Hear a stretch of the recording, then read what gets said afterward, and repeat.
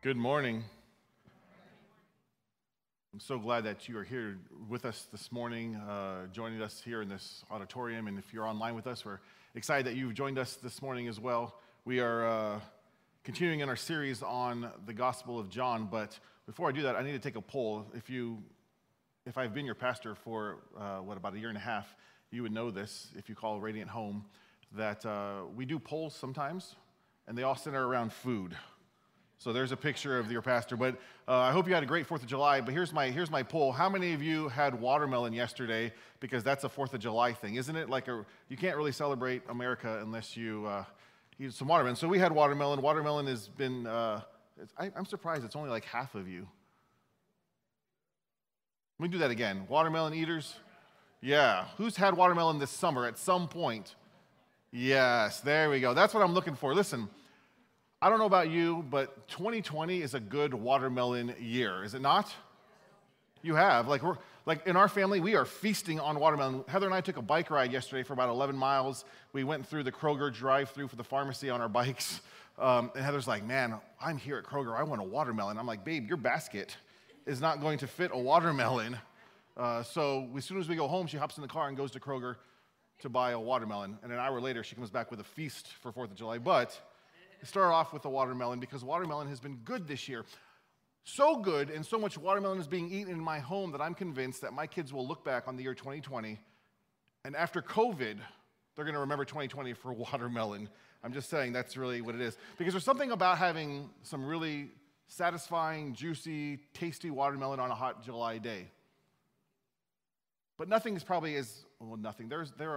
You love when preachers say that. Nothing is as bad as that. That's the worst. It's the worst. There are other things that are bad, but having a dry, tasteless watermelon is pretty bad, pretty disappointing, and leave you wanting. Well, today's passage, we speak about deep down satisfaction and or that wanting. It's not about watermelons, I promise. If you have your Bibles, turn with me to John chapter 7. And as you turn, let me remind you that we are in this series on the book of John. And when I started this series last year, I think I'd been the pastor for about 6 or 8 months, something like that. I started the series saying, hey, let's get a fresh look at who Jesus is, because we want to make this about him. As I start out my time as pastor, let's make this about Jesus, not knowing the world was going to change the way it has changed.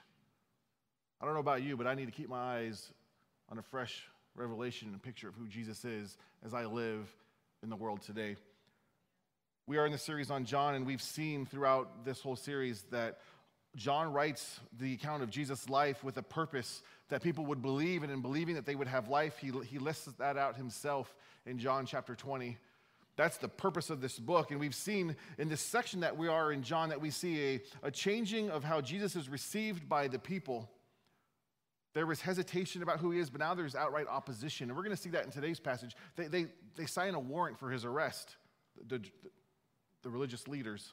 The last time we were together, you may remember that there's something called the Feast of Shelters, or the Feast of Tabernacles, where the people of Israel, the Jewish people, they build these little temporary shelters and live in them to celebrate God's provision through their time in the wilderness, that he was their God who provided for them. And so that's where we are. Jesus sneaks into Jerusalem undercover, secretly, and then at some point he makes himself known publicly. He stands up in the temple and begins to teach, and that's where we left off last week. Read with me John chapter 7, starting in verse 25. Some of the people who lived in Jerusalem, now remember Jesus is teaching in the temple, so some of the people who lived in Jerusalem started to ask each other, isn't this the man they are trying to kill? But here he is speaking in public, and they say nothing to him. Could our leaders possibly believe that he is the Messiah? But how could he be? For we know where this man comes from. When the Messiah comes, he will simply appear. No one will know where he comes from. While Jesus was teaching in the temple, he called out, yes, you know me, and you know where I come from, but I'm not here on my own. The one who sent me is true, and you don't know him. But I know him because I came from him, and he sent me to you. Then the leaders tried to arrest him, but no one laid a hand on him because his time had not yet come, a theme that we've seen throughout the book of John.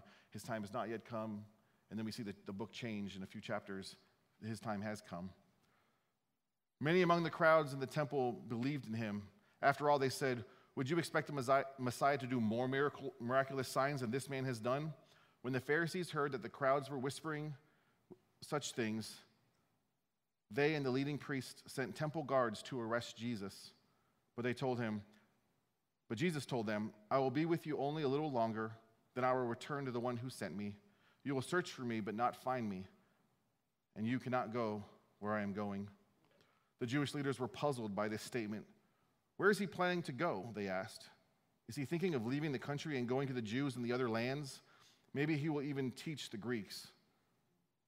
What does he mean when he says, 'You will search for me, but not find me, and where I go, you cannot go'?" So here we have Jesus teaching in the temple. The people are shocked that he's being unchallenged publicly. They know that his life is in danger. They know that he's taking a risk by being out there publicly. As a matter of fact, they're wondering why the religious leaders aren't doing anything. They say maybe they believe he's the Messiah. And they said, "Oh, he can't be the Messiah," because they expected the Messiah to simply just appear. And Jesus is like, "Yeah, you know me, but you don't really know me, because I was sent here." He's talking about where he came from. "I was sent here, and you don't know the one who sent me," which is really offensive, especially to the religious leaders. You don't know the one who sent me. At that, the religious leaders employ the temple guards, who were kind of a police force to keep order in the temple. They sign an arrest warrant and say, "Go get this guy." And then we see later in this passage, we haven't read it yet, what takes place. We're going to look at that in a moment.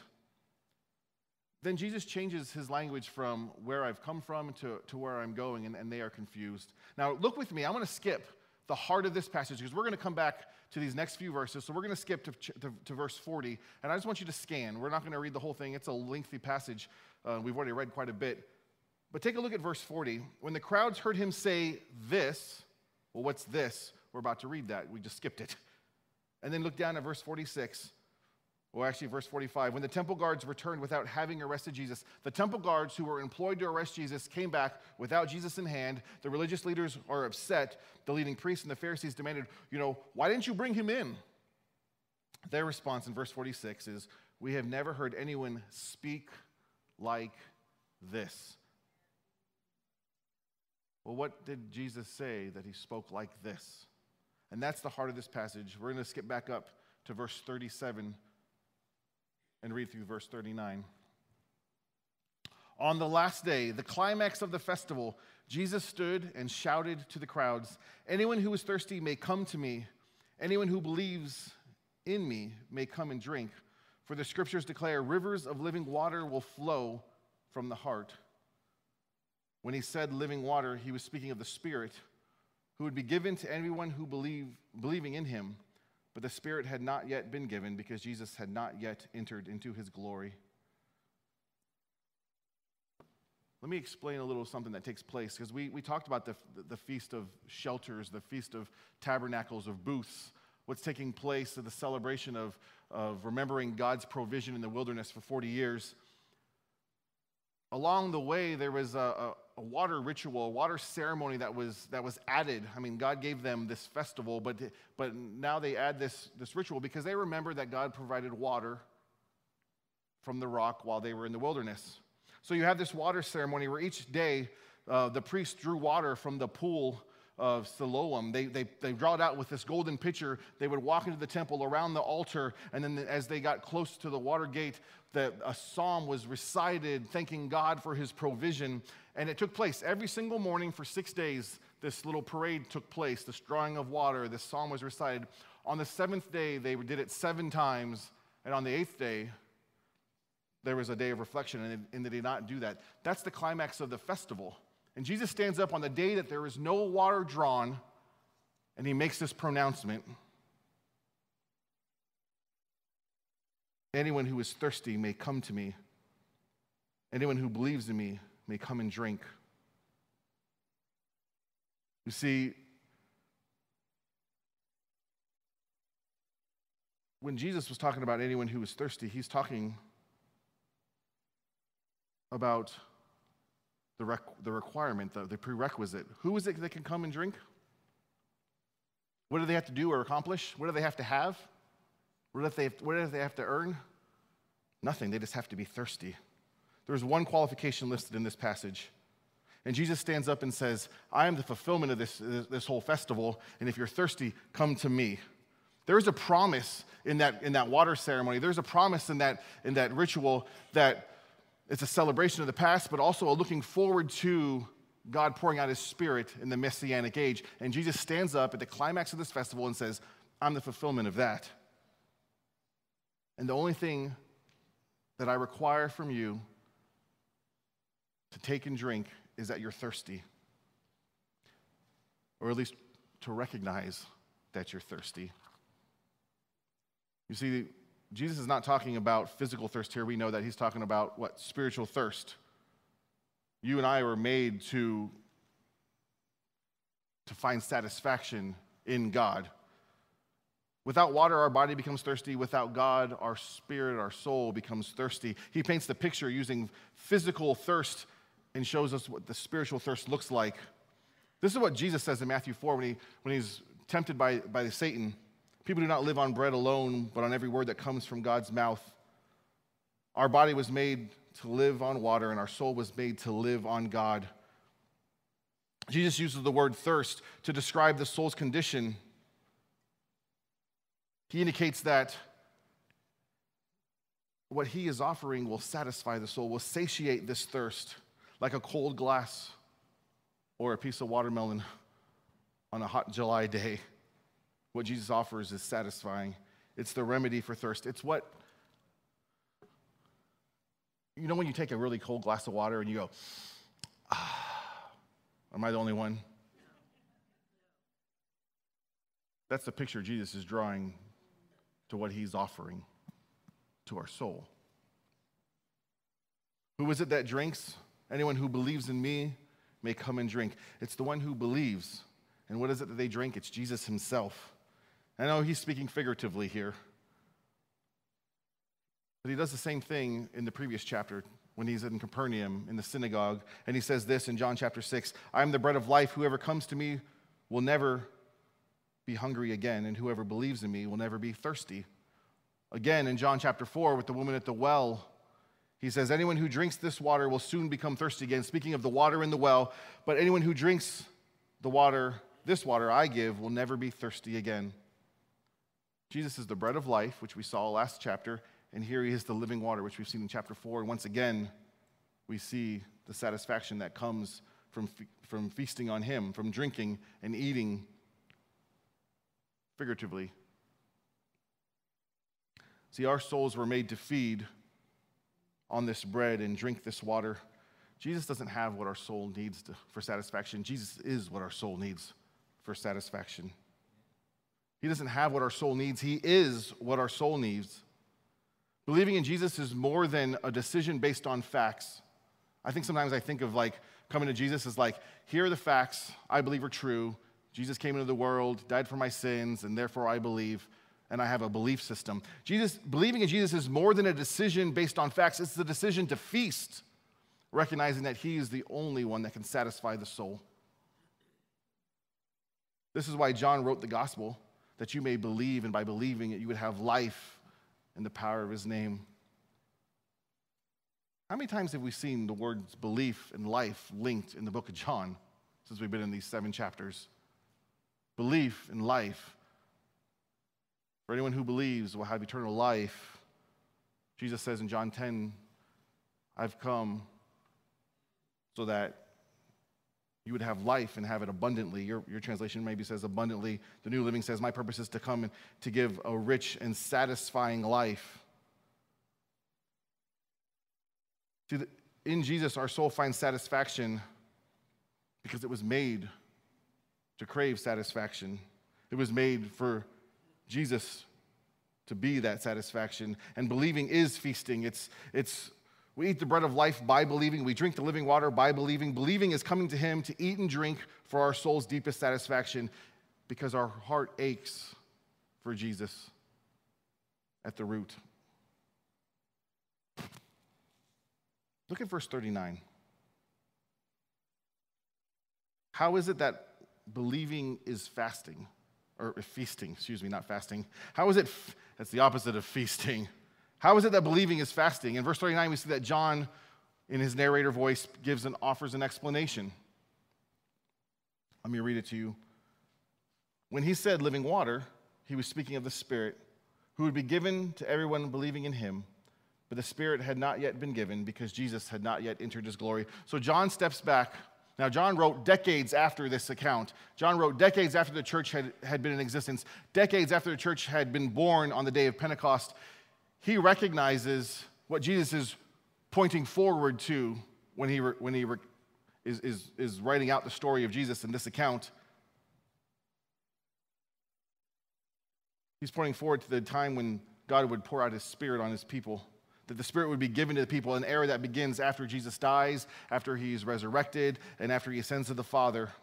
It's an era that John is writing in. It's an era that we still live in today, because when we put our trust in Jesus, when we call on him, his Spirit dwells in us. That's part of the transaction. There is like the right standing with God. There's a new creation. There is a right relationship that's restored. But his Spirit dwells in us. It's not just a belief system. There is a relationship where the Spirit of God, the Holy Spirit, indwells the believers. That's why we pray, Jesus, come into my heart. Jesus is fully man, fully God. He's not coming into your heart because he's the God-man, right? We pray that figuratively because the Spirit is what indwells us. This giving of the Spirit is anticipated in that water ceremony I just spoke about, the one that Jesus said, I'm the fulfillment of that. There's a number of passages in the Old Testament that speak of water and kind of look forward to God pouring out his Spirit. Let me read one to you, Isaiah 44:3. For I will pour out water to quench your thirst and to irrigate your parched fields. Then I will pour out my Spirit on your descendants and my blessing on your children. The people are looking for this.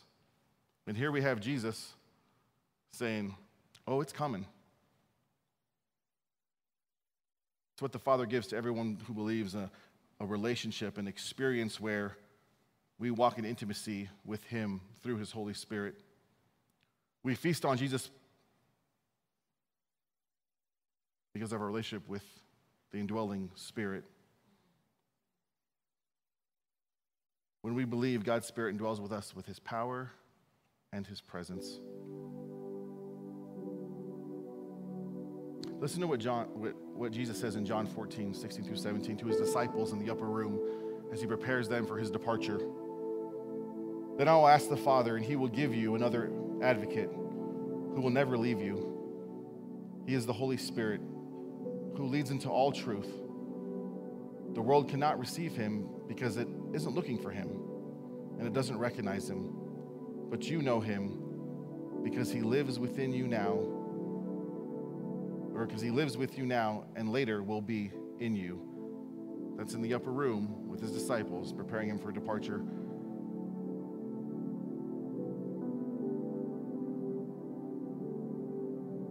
That whole, I don't want to preach like future sermons right now, but Jesus goes to the upper room preparing for the cross with his disciples, and he says, I'm about to leave you. And they're like, what? We want to go where you're going. And he recognizes kind of the panic in the voices of his disciples, and he says, don't fear. Fear not. And part of that fear not is the fact that he's saying, I may be leaving, but I'm sending you a helper in the Spirit. If you come to Christ, you drink our soul satisfaction in him.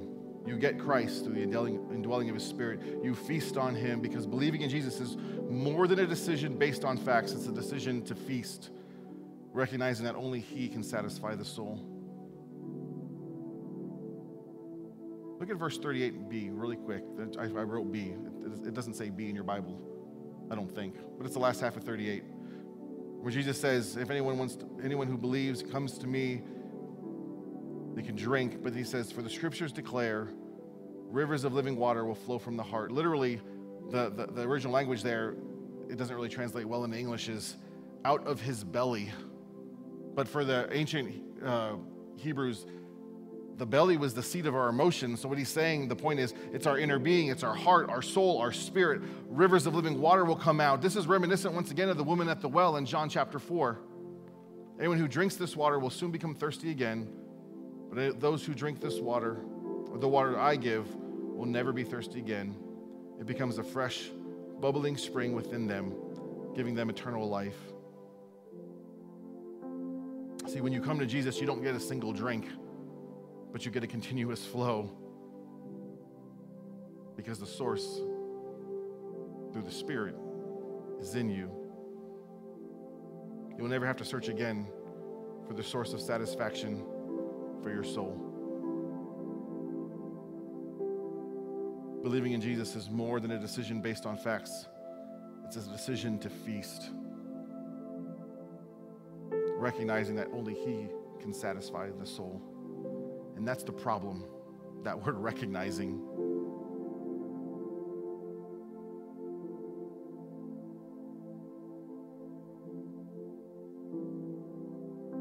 Isn't that a problem? How often do we live our life without that recognition? We've tasted, we've seen, we know the deep down satisfaction that our relationship with Him brings, that the Spirit that dwells us, our relationship with Him, we know that. And yet, while we know that, we continue to search for satisfaction elsewhere. Here's what I want you to do today as we consider this message and this idea. Check your life for signs of spiritual dehydration. The scary thing about dehydration is the moment you recognize those signs, what are the signs? Like your lips begin to get cracky, right? Is cracky a word? You begin to feel thirst. They always tell you, if you're starting, there's other signs of dehydration. We're not going to go there because that's not appropriate. But listen, some of you are smart. By the time you recognize those signs, what is it? It's too late. Is it not? It's a scary thing. That I could be thirsty physically for a lot longer than I realize I'm thirsty. And some of you may be sitting there going, oh,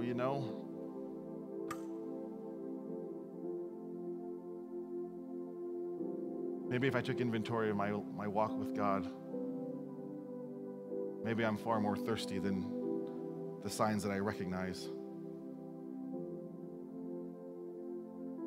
See, while we can know what brings true satisfaction, we chase after those things that we think will bring moments of satisfaction. If we could just accumulate those moments of satisfaction, those little moments of joy and happiness, that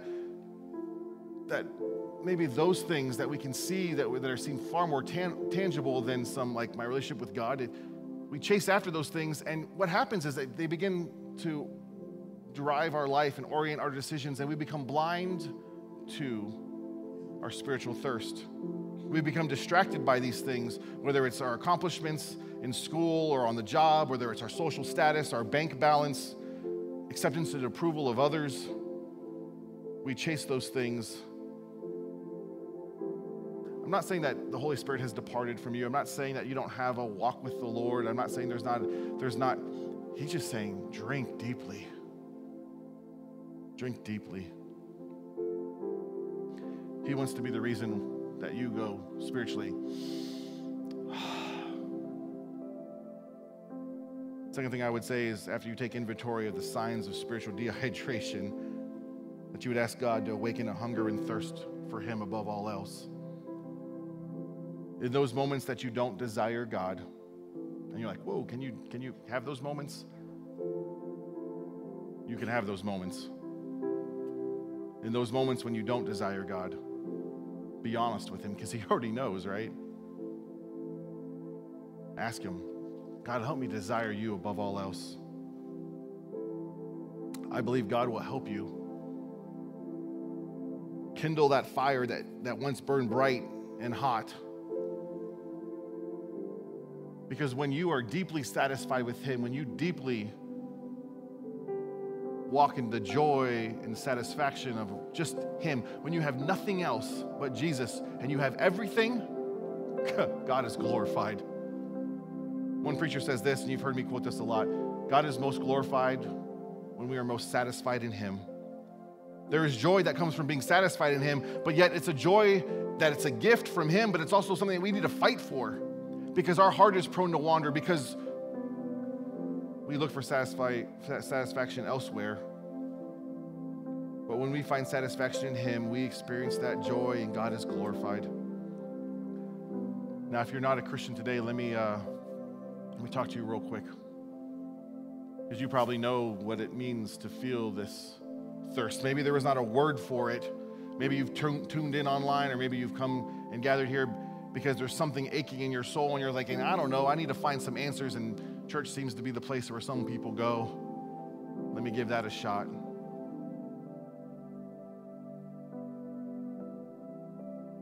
If you know that aching feeling, that the realization that the things that we've chased after, the things that we spend our time and our energy after, don't bring deep down satisfaction, there is a feast available to you. And it's a feast that brings life now and forever. It's the story of Jesus,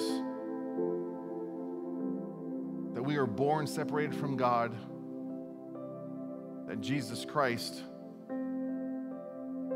the Logos, the one who was there at creation, takes on flesh, walks amongst his creation, lives a life that we could not live, and dies a death that we deserve on our behalf, in our place, so that we can walk in relationship with him. And this message is not just a message to know, but it's an invitation to respond to. And like any invitation, it's intended for a response.